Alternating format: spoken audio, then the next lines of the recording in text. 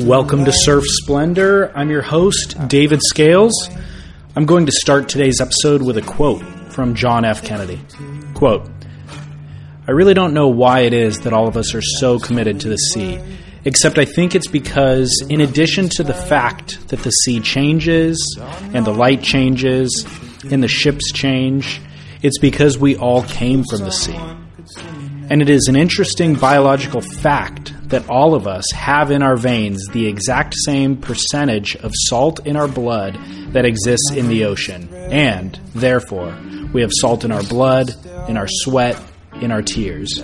We are tied to the ocean.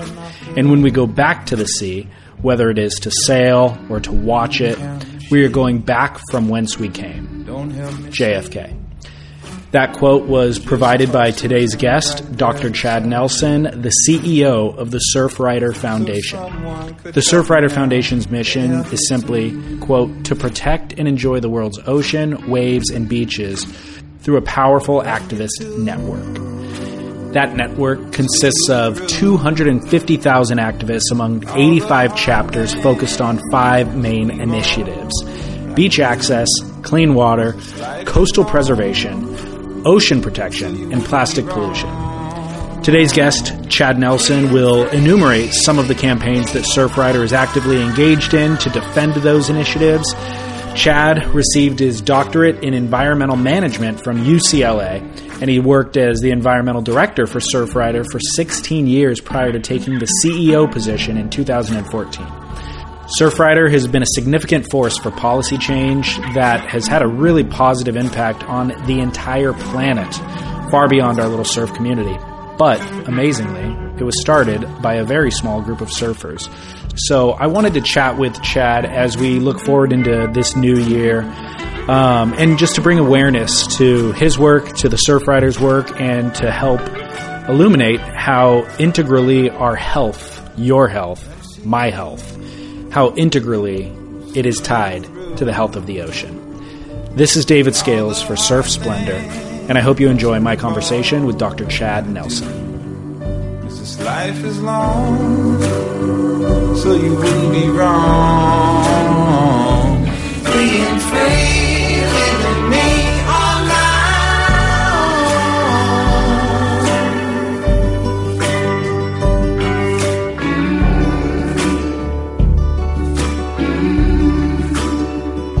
I mean, before we actually get into kind of the history of Surfrider and your guys' initiatives and that sort of stuff, give me a little info about yourself, just as a surfer, and what brought you to Surfrider Foundation originally, and where'd you grow up and all that. Yeah, so I grew up in Laguna Beach. Okay.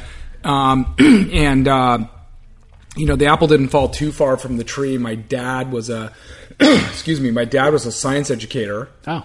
Taught a marine science program, so he was doing tide pools and marine biology.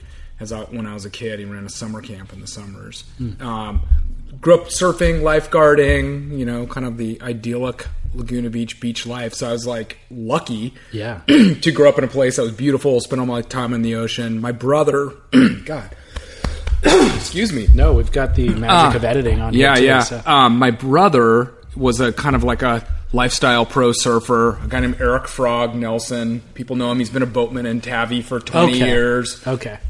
So I kind of grew up at the beach around surfing. I was never as good of a surfer as he was, but I was really interested in environmental issues. And when I went to college, on the East Coast, and I was trying to figure out what I wanted to do with my life, and I got involved in these environmental issues, and I got into geology, and my whole life actually kind of went in that direction.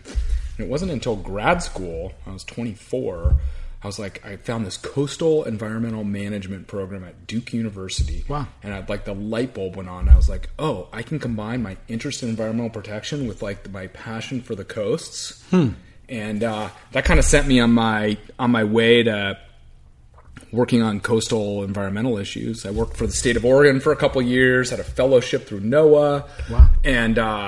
And then I came here in 95. I was an summer intern in grad school for Surfrider. Loved it. And then in 98, which I can't believe it's been almost 20 years, I got a job here. It's like a lowly program guy, and I've been here ever since. Wow. So I've been here forever. I ran this sort of environmental programs, and I ran the environmental science department. That's my background. And got hired as the CEO about just over 2 years ago. Right. So fascinating. Yeah. And, to be able to spend my life on the coasts and protecting these places. I've been, one of my goals, one of my sort of personal goals at Surfrider is I'm trying to surf in every coastal state. And I've got about 5 left. What are the 5 left? So I haven't surfed in Alabama or Mississippi. Okay. There's not that much surf in Louisiana. So that little corner. Yeah.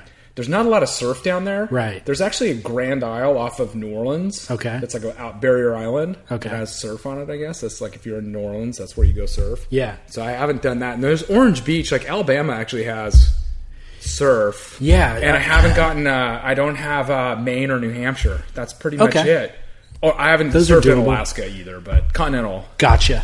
I remember Sterling Spencer, kind of quasi-pro surfer, made a video in Alabama like a year or two ago when there was some crazy storm in the Gulf, and he got actually, like, he was getting tubed. I'm sure that has its moments, like every place. You'd have to know somebody to cue you in on when to come. Yeah.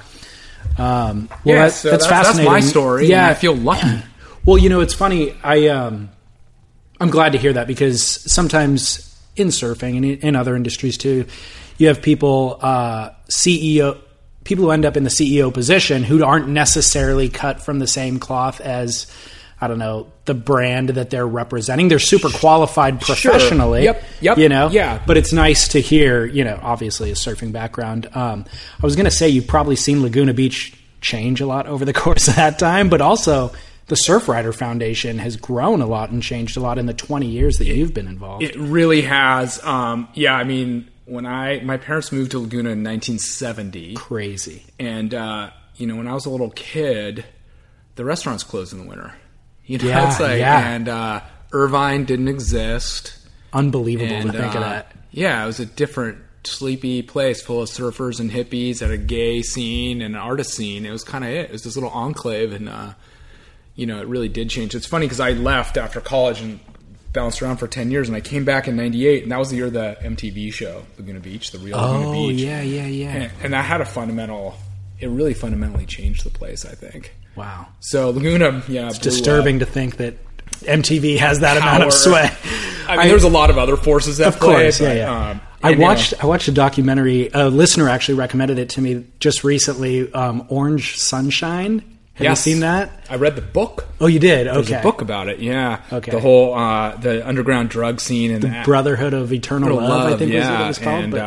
And, that book's fascinating. Some of those early surfers from Laguna were the guys who started coming back from Thailand and Indo and all those places with all those crazy drugs. And then Timothy Leary came down. And he actually hid out there. Yeah. Like they were hiding him when the police were looking for him. So. And the guy who busted them, Purcell, he went on to be the chief of police. Like when I was in high school, he was the chief of police, and I didn't know that whole story until the guy who wrote the book was a OC Weekly writer. Oh, okay. I don't remember his name. I don't either. Well, when I was looking at that archival footage in the documentary, trying to reconcile that with today's Laguna Beach, it was like it's a very different place. It's so different. Yeah, now it's posh, and I have to say, and then I can get onto the history of Surfrider, but I still love the little surf scene in Laguna. It's really community oriented. That Brook Street is arguably the world's longest running, oldest surf contest is still brings the community together, and you see these surfers. I've got 15-year-old twins that are in the sort of coming out of Gromhood and all the way through to some of these guys that have surfed in almost all of them. It's got a great little for a town that has like a bunch of funny, finicky surf spots, or for a town that is. Arguably the name is known everywhere. Yeah. Everybody's heard of Laguna, but it's small, and it still certainly has a small town feel. Yeah. And I'm up in Huntington, and it's like I don't even bother going to Laguna, even if I know the waves are good or if it's windy all throughout. I don't even come down because, number one, parking is a hassle. Yeah. Number two, it's like if you don't really know the nooks and crannies, I'm going to end up in the wrong one anyway. Yeah, it's super tide sensitive. Yeah, you guys have done a great job. I mean, you haven't done it. The geography around, Well, and the waves are all weird. I mean, every one of them's got a... Even Brook Street, I'm sure it gets great, but every time I've surfed it, it's just kind of like a novelty wave, you know? Yeah. And then when it is great, all the best guys are probably out, and I'm not going to get any waves anyway. Exactly. So, you know, and in that 20-year period, I mean, when I got hired at Surfrider, you know, we had chapters. We had 24 chapters. Our budget was about $600,000 a year, and there was about 6 employees. And you fast forward to today, we have over 80 chapters. We have 60 clubs, so we have like 140 entities, high school and college clubs. Wow. We have about 45 staff, people all over the country, and about a $6 million budget. So the place has almost gone like 10 times in that. So let's break it down. You said 80 chapters. Are they all in the U.S., or where do the chapters Yeah, we range? have international affiliates also, so I can tell you about those. 80 chapters in the U.S., almost every coastline with the exception of that little stretch in the Gulf. Okay. So no Alabama, Mississippi, Louisiana, but we have coverage in every other coastal state, including the Great Lakes. Okay. So we have a bunch of chapters around the Great Lakes and Hawaii. Okay. So. And actually, let's back up. Can you give me the history of Surfrider? What was it? How was it founded? Who by? And like, what were the objectives? Yeah. So Surfrider was founded in 1984, and 3 guys. There's a lot of people who claim some involvement, and I think they did because it was kind of a collective thing. But there's 3 standouts. A guy named Glenn Henning, who's still around and up in Ventura, and he was one of the key drivers. Lance Carson, Malibu surfer, and a guy named Tom Pratt, who's kind of like the first real strong environmental voice.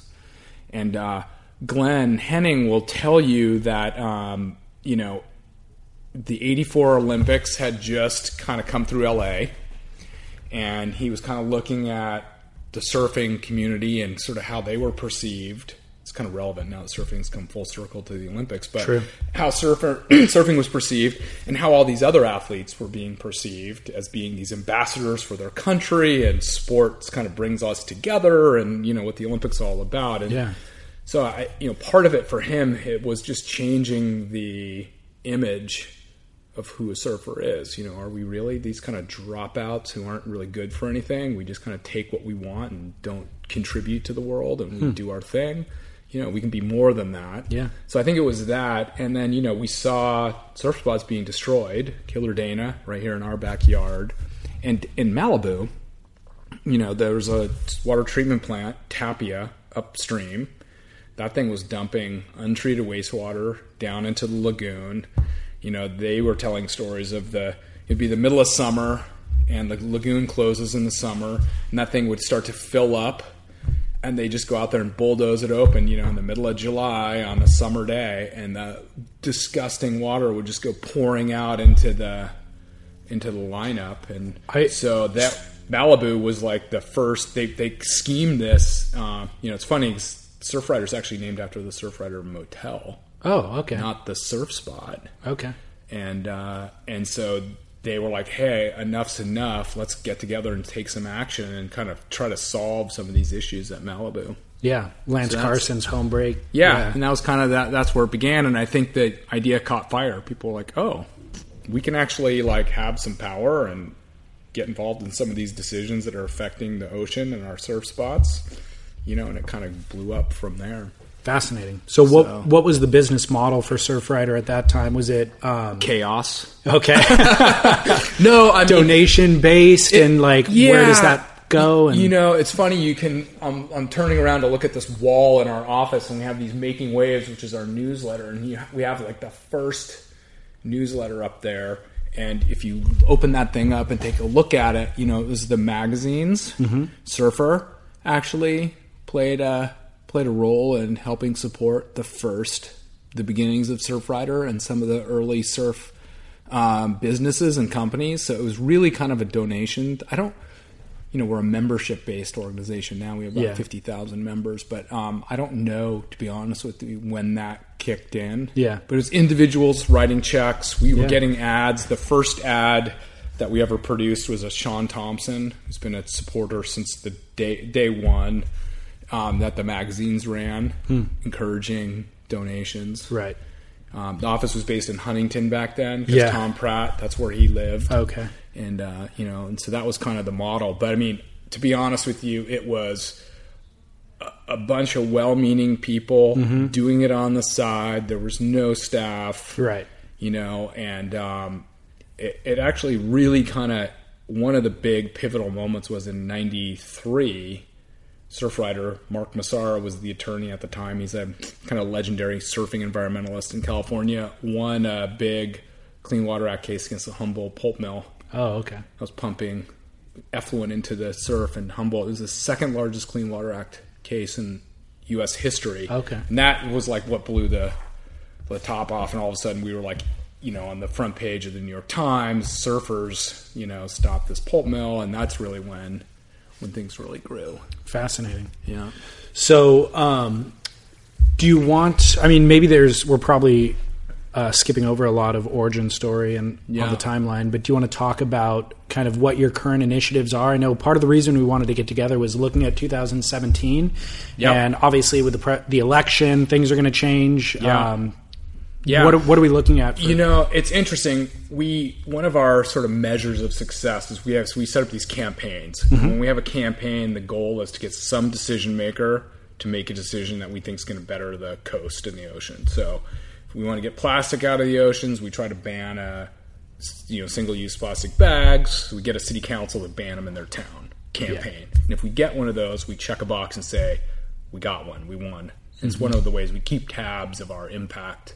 So on a good year, we get 36 to 40 of those, which we think is pretty good. Sure. It's like 2 or 3 a month. Yeah. Some are small, some are big and scale and impact. Stopping offshore drilling from the entire Atlantic coast, big deal. Be a big one. Stopping cigarette smoking on a beach in a small town, but it's still relevant. But so last year we had 60 victories. So it was like it was by far our biggest, best year in our history.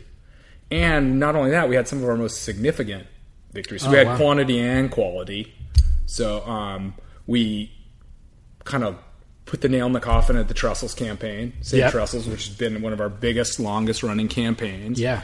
It seemed to be never ending. Yeah, and there was no exit strategy for that thing until we came up with this way to solve it, which we can talk about if you're interested. Yeah, but, actually, definitely.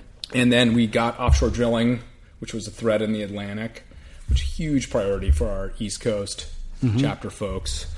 So that plan got scuttled, which was a huge win, and we banned single-use plastic bags statewide in California, which is a big step towards taking some of that plastic out of the ocean. I'm aware, obviously, that change happened. What was your guys' involvement in that, or were you guys the ones spearheading it? Or we were part of a coalition. Okay, so we were one of the leaders. We had spent with a group of others 6 years trying to get the legislature in California to pass a single-use bag ban. Right. And we lost. The bag industry would come in at the last minute to send on Sacramento, start writing checks, and we'd lose the votes. So we finally got it passed in 2014. Governor Brown signed it. Hurrah, first state in the nation to get rid of these things, which are such a scourge. Yeah. The bag industry came in. They make millions and millions of dollars off those things, and started a petition, got a referendum, and delayed the legislation, which is, their right to do. Yeah. And that's why it was on the ballot at the election this year. Got it. And I think it passed 65-35. So Californians overwhelmingly supported it. Sure. And, so they're gone. So we were working with our chapter network up and down the state to get the word out. We were educating, in the past, we were focusing on getting our elected officials to vote for it. Yeah. It's kind of campaign 101. Yeah. And then this was like getting the word out to try to educate the public so that they knew to, Yeah, so what does that look like from a practical level? I mean, is it standing in front of a grocery store passing out leaflets or like... we were holding meetings, we were putting out communications, we were doing PSAs. Okay. It was different because normally you're trying to convince the decision maker they should make the right call. In this case, we were trying to convince you when you went in there and did your votes, it was like yes on 67 was the proposition. So we wanted to get that message out there. Yeah. I mean, it seems, in a sense, it seems a little more winnable than getting legislators to actually change when you're competing with that bag manufacturer who is making millions of dollars and writing the checks to those guys. That seems hard to contend to. Yeah, I mean, it's kind of a different beast. On one hand, if it's the legislature, there'll be a bunch of them that like are kind of known pro-environment folks who are going to be like, yeah, that makes sense. I'm going to vote. So you kind of say, okay, we got those votes in the bag, no pun intended. And then these guys were never going to vote for it. And so usually there's this little middle gap, and you're like, all right, we got to get like 15 of these people to vote one way or the other. So it's pretty targeted. Yeah. And you're working with their constituency to get them to convince them, hey, this is the right thing to do. These things suck. They cost money. They're polluting. There's alternatives. When it's the public, you're looking at like 30 million Californians. You're like, all right, how are we going to influence them? So in some ways, it's more difficult. Totally. It's just, it's really hard to be targeted. You're just trying to get them word out. Right. When you're hiring for a small business, you want to find quality professionals that are right for the role, and there's no faster or effective way than through LinkedIn Jobs. Your time and capital are precious, and there is a powerful resource that can help you focus on what you're good at and integrate people into your team seamlessly to help grow your business. LinkedIn Jobs has created the tools to find the right professionals for your team efficiently and for free. LinkedIn isn't just another job board. Everyone is already on LinkedIn with their resumes and references, and now LinkedIn has designed a hiring platform to connect you with candidates specifically qualified for the job that you post about. More than 1 billion professionals meticulously organized to connect people by skill set to help us all advance our position.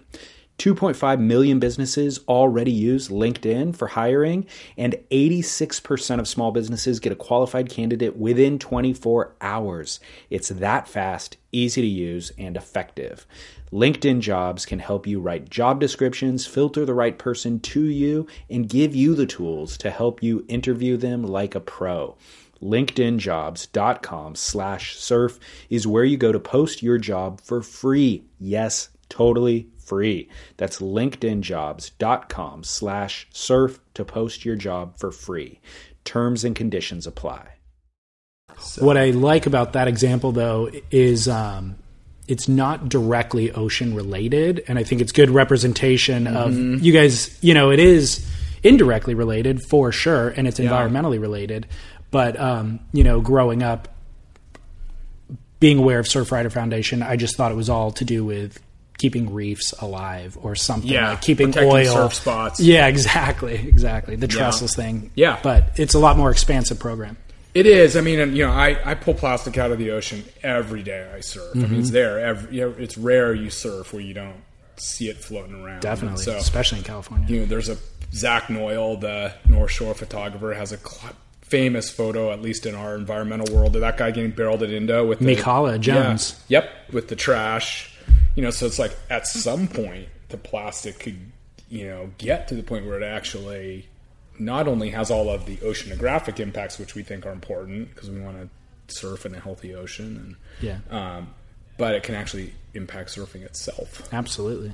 And it's just, the science that's been coming out about the impacts of the plastic pollution in the ocean are just staggering. Really? It really is having a global 5.25 trillion pieces of plastic in the ocean, 8 to 20 metric tons, which is, 2,000 kilograms, going into the 20 million metric tons going into the ocean every year. I mean, we are, they're finding it. They cannot sample a fish without finding plastic in it. There was like a stat that came out in a paper: more plastic than fish in the ocean by 2050. Really? People kind of debate that, but I mean, just the fact that it's even close. Yeah, the fact that it's debatable. Yeah, we're just filling the ocean with this stuff. Yeah, the sea life's eating it. I'm pretty sure we're eating it when you have sushi. So it's like, it's crazy. Yeah, it is crazy. So, you have no idea what the long-term effects are going to be. But it is, you make a good point, which is, Surfrider cares about surfing and protecting surf spots, of course, but our mission's even bigger than that. We want to protect the health of our ocean waves and beaches, which is our mission statement sort of worldwide. So we want healthy coasts, healthy beaches, healthy nearshore ocean. If we do that right, our surf spots will be also protected. Totally.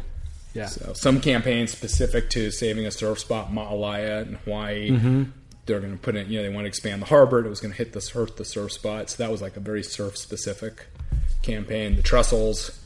So let's break that down a little bit. What everybody's seen the Save Trestles campaign. Yeah. Can you break the campaign down? Or yeah, the, it was pretty. The dilemma? It's a good. Also a good illustration of kind of like what. One of the questions we talk about all the time is like, what does impact a surf spot? Yeah. And if the water's too polluted, can't go surfing. That's bad. If you can't get there, it's bad access. If people build on the shore or put sand on the beach in such a way that it screws up the surf, that's bad. And in the case of Trestles, they were actually going to alter the watershed, which is where all the sand, cobble, and water that forms Trestles comes from. I guess this last storm, the inlet at Uppers broke through for the first time since 2010, I think.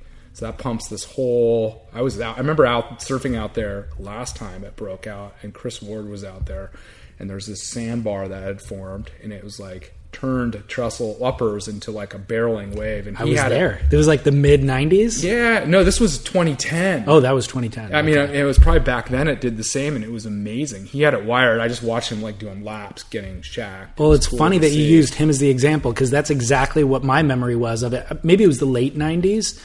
But yeah, it was like Kira out there. Yeah. It was like the hollow sand point break. Yeah. And he was out there just shredding. And there was I wonder trees. If he was out there this week. I'm sure he's always out there. It's Trestles. Yeah. But it's like, it was, there were trees floating in the lineup, And I remember somebody saying they saw snakes in the lineup, like rattlesnakes that got blown out. Yeah, I know there was one of those El Ninos they talked about rattlesnakes. Yeah. So that watershed is responsible for the cobble. I mean, that's why Lowers is there and Uppers is there. Like Lowers is the old river mouth. That triangle of cobble that makes Lowers is, an old river mouth. That thing swung down south and spit out there, God knows when, and formed that. Now it's up at Uppers. And so the toll road that was planned was going to, patch into the 5, right essentially at the parking lot at Christianitos. Okay. And go up the watershed and kind of curve around to the left out towards Ortega Highway to connect to the rest of the toll road network in Orange County. Got it. And that road was going to bisect the last sort of unaltered natural watershed in this part of the world and impact the surf at Trestle. It was going to have a lot of impacts, but that was one of the big ones. So it was going to wipe out the campground at San Mateo Campground. It was going to eat up part of the state park. It was going to definitely impact the surf spot. Yeah. There was, there's a lot of ecological reasons why it was bad. There's some endangered species in there. Yeah. There was like tribal. I mean, it was kind of, it had something for everyone in the worst way. It was going to just nail all of these different sort of resources that make that whole place special. And for the surfers, why mess with perfection? So totally, there's never been a road built that didn't pollute. So it's definitely going to pollute the water. It was going to cut off a bunch of the sand and cobble that make the surf spot. So, it was great. I mean, it's one of my favorite campaigns because the surfing community rallied and the public in California rallied like never before. Yeah. Biggest coastal attendance at a coastal commission meeting ever. Wow. A couple thousand people showed up. I call it like the Woodstock of surfing activism. Yeah. There were people in costumes. There were bands playing. The surf industry came in with their like buses and their staff. It was almost celebratory. Sure. Other than the fact that, we were there to defend and we won. So what I like though, or what I kind of want to reiterate to listeners is, in that example, I guess you're right. There are a lot of different groups that it affected, but there's other situations where it has negative ecological or environmental impact. And maybe it ruins a surf spot too. Mm-hmm. But there aren't focused, localized groups of people there's environmental activists in general that'll band together, but there aren't real focused groups of people who can band together to support like there are in the surf community. You know? And so that's what I like about the surf community is, to be honest, I don't care if the surf spot goes away. Like, let's say it had no other environmental impact. It'd be pretty selfish for me to be concerned about waves when other people are, when there might be good that can come of whatever the project is. You know? So I hate to use the excuse of, it's going to ruin a wave that I like surfing as a reason to do something.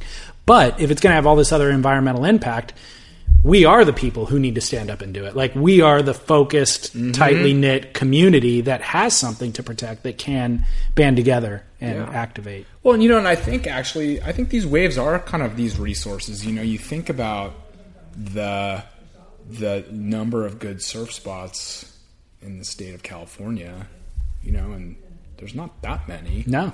And compared to how much coastline there is. And then you think about kind of like those A-level waves, those like iconic waves, the Rincons, the Malibus, the Trestles, the Swamis. There's even fewer of those.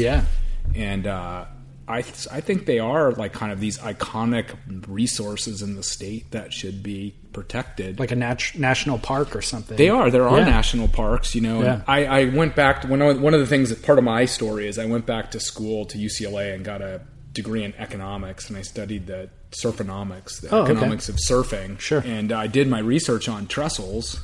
A, because it's in my backyard, and B, because it was part of that campaign, and I interviewed about 1,300 surfers that go down to trestles. It was really amazing. I mapped them. They came from Santa Barbara, Riverside, San Diego. I mean, so there are people driving 100 miles to go surf that place. Crazy. 84% of the people who surf, that locals would love this, came from outside of City of San Clemente.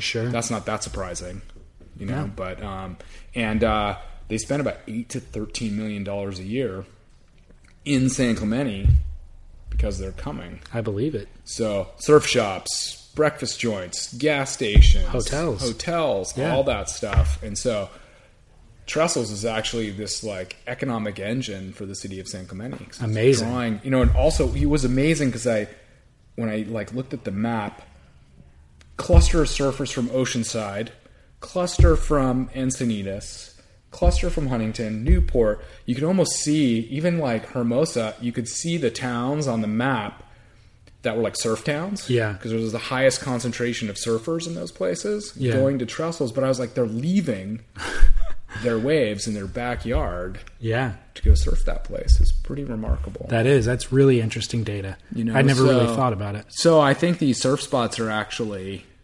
there was that classic battle between Santa Cruz and Huntington about who's Surf City. I mean, part of the reason I think they cared is because it has this economic tourism value. Huge reason why they care.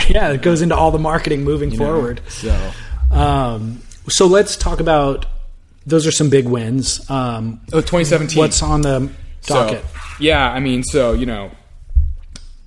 I think regardless of your political persuasion, there's no arguing that these guys are going to be bad for the environment. Trump and his appointees, most of them that are focusing on environmental decision making, don't believe in climate change. And so, 97% of all the science shows it's human induced, and Schwarzenegger was out just recently talking about it, and he was like, say it's not, why wouldn't we be addressing these issues anyway? Like it's producing smog and asthma and killing people, all this crap we're pumping into the air anyway.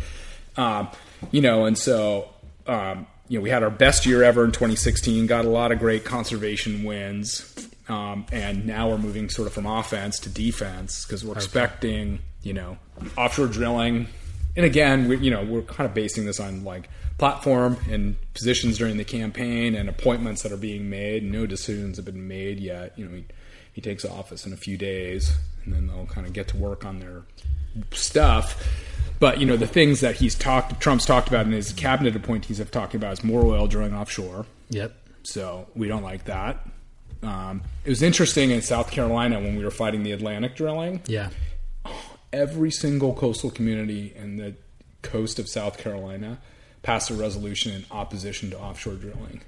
So here you have a pretty conservative state, but those coastal communities, you're a restaurant owner in Charleston, Folly Beach, you're like, what's in it for me for that rig offshore compared to my hotel or my restaurant and the threat? So right. when you get down to those local economics and politics, the folks in those towns were like, I don't see any benefit to having rigs off my shore and the threat of a spill. Yeah. I kind of like it the way it is. It's working pretty good. Let's Absolutely. keep it this way. Yeah. So oil drilling's a threat that we're worried about coming back onto the sort of horizon.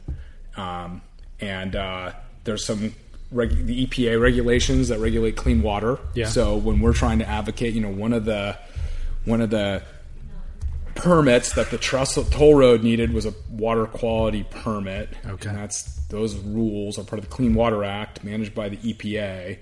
So, those regulations have direct impact on our ability to keep our ocean clean. Yeah. So we're worried about weakening of environmental regulations for the ocean. All the water quality monitoring that's done up and down the coast is part of the EPA, the Beach Act, something we support. We want to see those tests being done. Mm-hmm. And then the climate stuff that, the U.S. has been part of this, COP21, which was the big climate agreement that was passed last year to try to address emissions and climate change. Okay. Which is going to have huge impacts on our coast. Something we're worried that'll get rolled back. So those are some of the things that we're keeping an eye on and want to make sure we can do our part to. What is your part? I mean, keeping your eye on them and worrying about them. What is the action step moving forward? So we want to keep an eye on what's happening. And all of these things require public process to change. So the Bureau of Ocean and Energy Management are the folks who permit offshore drilling. So they went through like a 2-year process with public hearings and public comment and all that before they come up with a plan. In this case, they said no drilling off the Atlantic. Okay. So there'll be public hearings. There'll be opportunities to write comment letters. And so we're reading the information, making a science-based argument as to why we think that's a bad idea, what its impacts to the coast are going to be. And then we submit letters. We get our chapters around the country to organize their communities. We pass these local resolutions and oppositions. We're trying to get local government to weigh in. We write letters to our congressmen, and then ultimately we get out and start doing lobbying individually to our local representatives. Got it. It's, and so that's kind of the process. And we help coordinate that from here in the headquarters where we're sitting out to our chapter network around the country so they can be local advocates. So the guys in Cape Fear and out in, it's not Kitty Hawk. Where are those guys? Matt Walker's going to kill me. Somewhere on the Outer Banks. Yeah. They're going to be working on working with their local businesses, local representatives to say, hey, if we think this is a bad idea, let's be vocal about that and see if we can convince our local representatives that this is a bad idea. Yeah. That's kind of how it works. Okay. Yeah, I understand the structure of it. Yeah. And if we can get critical mass around our issues, which in this case, last run at it we did, we can convince the decision makers to, both in the Trestles case and in the offshore drilling case, different decision makers, we convince them to make a decision we thought was best for the coast. Absolutely. In the ocean. So, it sounds like doom and gloom, obviously, like not only 2017, but the ocean health in general and the climate change. How do you feel about it as CEO of the Surfrider Foundation? Do you feel optimistic about, because I know you were saying like climate change is largely human induced. Well, then we can stop the progression of it by reducing these things. Is there any prospect of reversing the process? I mean, So it's funny. I see the problems and I understand these like big threats out there, but I also see that people at Surfrider and in other groups are making a difference every day. Right. So if you talk to people in the 70s, a lot of the ocean off Southern California was actually more polluted than it is today. Was it? And wastewater treatment and other things have really improved that. So I think there's success stories. There's more awareness about the perils of our ocean than ever before. There's more protected areas being established. There's steps like these bag bans that are starting to take that plastic out of the ocean, and people recognize that. So I am optimistic because I see people making a difference every day. So I really try to focus on, you can just be like, oh God, it's too big, there'd be paralyzed. Or you can say, hey, the longest journey takes one step. Let's take that step and focus on the forward momentum. Mm-hmm. And at Surfrider, I feel like we are making those differences every day, and our volunteers and our activists out there who are incredible, they're just volunteering their time to do this stuff, are making a difference. So, I do feel like I am optimistic about the future. And I think, I always say it's like a numbers game. Like, the reason we won Trestles is because thousands of people turned out and said, not on my watch, and it worked. And every time at Surfrider we see that reaction, it works. Yeah. So if we can get a critical mass of people that say, hey, healthy oceans are a priority, we'll get what we want. It's kind of the beauty of democracy, right? It is. So I'm convinced if we do that and rally enough people behind the different causes, we'll get there. Yeah, and not to overstate the obvious, but the Earth is majorly ocean, so healthy ocean means healthy Earth. Means healthy. Yeah. Arthur C. Clarke, the science fiction writer, was he said how foolish is it that we call this planet Earth when it's so clearly ocean. It's 70% ocean. It should be called ocean. Yeah, not Earth. Totally. And then the climate change thing. There's a lot of talk, and there was around that that COP21, that global hearing, about keeping the temperature of the planet within 2 degree increase in temperature. They talk about the parts per million of carbon in the atmosphere, and they want to keep that below. There's a group called 350.org that wants to keep it at 350 parts per million. Those are kind of some of the big global measurements. Okay. And if we can keep the temperature within a couple degrees, that won't have massive, presumably massive impacts. If we can keep that carbon number, and there are people out there smarter than me calculating how much carbon we're pumping into the ocean or into the atmosphere, which gets absorbed by the ocean. Yeah. And so, those goals are set. Those international goals are set on these, trying to keep these emission levels and kind of trying to create a trajectory to get there. Yeah. And there was a lot of optimism around that COP21 meeting because U.S., and India and China and the big emitters were like, hey, we got to do this. Let's find a way to do it. So the fact that was a huge step forward, and it'd be unfortunate if the U.S. backed out of that. I think there's going to be a lot of pressure not to. Sure. And at the end of the day, it's doable. California recently, over the last 5 years, California's solar production and solar production went through the roof, and our economy grew. So we're transitioning from a sort of carbon-based power to renewable power in California. Okay. And our economy is growing at the same time. So it kind of shows that it's not like we have to go back to being cavemen to get off burning fossil fuels, which is, I think, a common perception. Well, incidentally, I don't know if you saw, but US Blanks actually just transitioned into 100% solar powered at the factory in LA. Yeah. 680 panels on the roof and running entirely on solar now. So every surfboard and blank they're probably saving a bunch of money. Yeah. They're paying it back to the grid. They're generating enough, So, there you go. It's funny. I fly into Orange County or into Los Angeles, and you look at all those rooftops. Yeah. You're like, God, we could be generating power everywhere. Yeah. It's happening. It's coming. It is. Well, Elon Musk's company now does solar tiles on the roof where they're not actually panels. It's just shingles. Solar shingles is what it is. Yeah, I know. I have a friend in Laguna who bought a Tesla, and he's like, I haven't been to a gas station in a year. And I thought, what a trip. I know. Isn't that a funny thought? It is.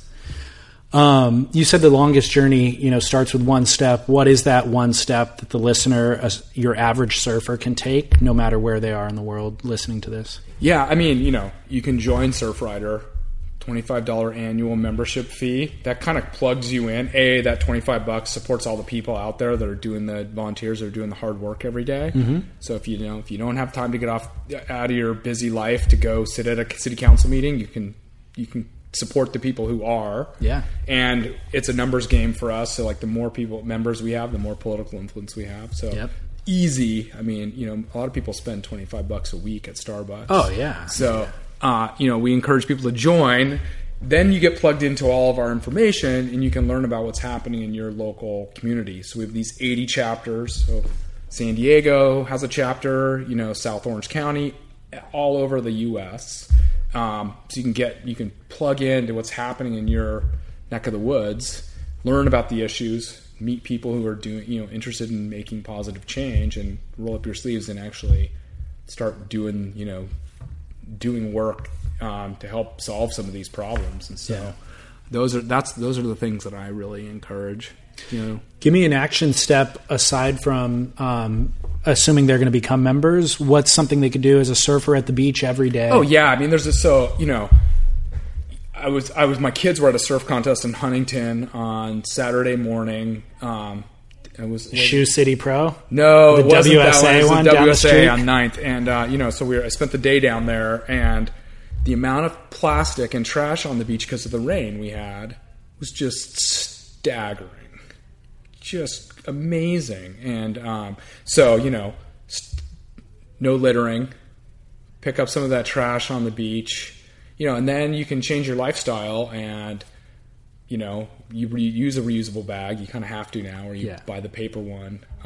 You can get a reusable water, single-use water bottles. I heard you actually giving Scott some grief for having one at one of your podcasts before, but, get rid of those things. Yeah. Start using a reusable bottle, reusable coffee mugs. So just getting those disposable plastics. I mean, the amount of bottle caps that I picked up on Saturday, 100 of them within 50 feet. So it's insane. The other thing about those is if you do the math, $1.29 for a bottle of water for a liter, it's like $6 a gallon you're paying for something that's free. If gas was more than gas. If gas was $6 a gallon, people would be like, "What? This is insane!" But they'll pay for it for water that comes out of their tap essentially for free. Insane. So plastic-free lifestyle, no littering. Yeah. I mean, those are some pretty. And then get engaged with your local community issues. Yeah. It doesn't have to be through Surfrider, you know, but you can. So those are some simple. Yeah, I like it. Picking up trash on your way up the beach when you're leaving the water is such a simple, effective thing to do if everybody did it, Yeah. I mean, every single piece of trash on the beach was littered. Yes. Right? Yes. So either intentionally or unintentionally. Yeah. I mean, we've all seen seagulls empty the trash can. Sure. But, I want to keep you on track with your day. It's almost 3:00. Awesome. Final question I always ask everybody on the podcast is just, what was the last surfboard that you rode? This is about surfing. Yeah, that's awesome. I have a great story for you. Let's hear it. So I got up this morning at 6 a.m. and I was in Ventura at a Beach Sustainability Index workshop, and I paddled out of C Street, and it was howling offshore, and I surfed on a brink asymmetrical that I've got. Sweet. And, I've had him on the podcast. And it was epic. Was it? it? Surf was amazing. I got about 400-yard rights off the point at Surfer's Point, head high. I had one of the best surf sessions I've had in months, so it's a good day to ask. Dude, that. It wasn't head high down here. And I was surfing this beautiful brink asymmetrical that I got at a Surfrider auction that he donated to Surfrider. What's the length on it? And tell me about the board itself. It's like a kind of like a fishy swallowtail shape. It's about 5'8", maybe 5'9". Okay. And it's got it's interesting, it's got it's got a single fin on the longer backside. I'm trying to remember which side's which. On the longer side, probably. Yeah, on the longer side, and then there's two, almost like a quad setup on the other side. And I'm still getting the hang of the thing, but it's amazing how it doesn't. I expected it to feel weird. You're right. When you transition, and it doesn't. Good. And it makes so much sense because everybody knows their front side and their back side are so different. Yeah. It's a little bit of a miracle to me that he can figure that out. It is. He's it works. accounting for a lot of variables. I've got two brink asymmetricals. Yeah. So, and I've had him on the show, and he's well spoken. So he's a good guy to try to communicate the nuance of the design. Yeah, and he obviously spends a lot of time thinking about it and figuring it out. Yeah, he does. Do you have a photo of the board somewhere? Yeah. Maybe email it to me, and I'll post it with the episode. Absolutely. For people to check it out. Cool. Well, thanks for taking the time and making this happen, man. This was fun.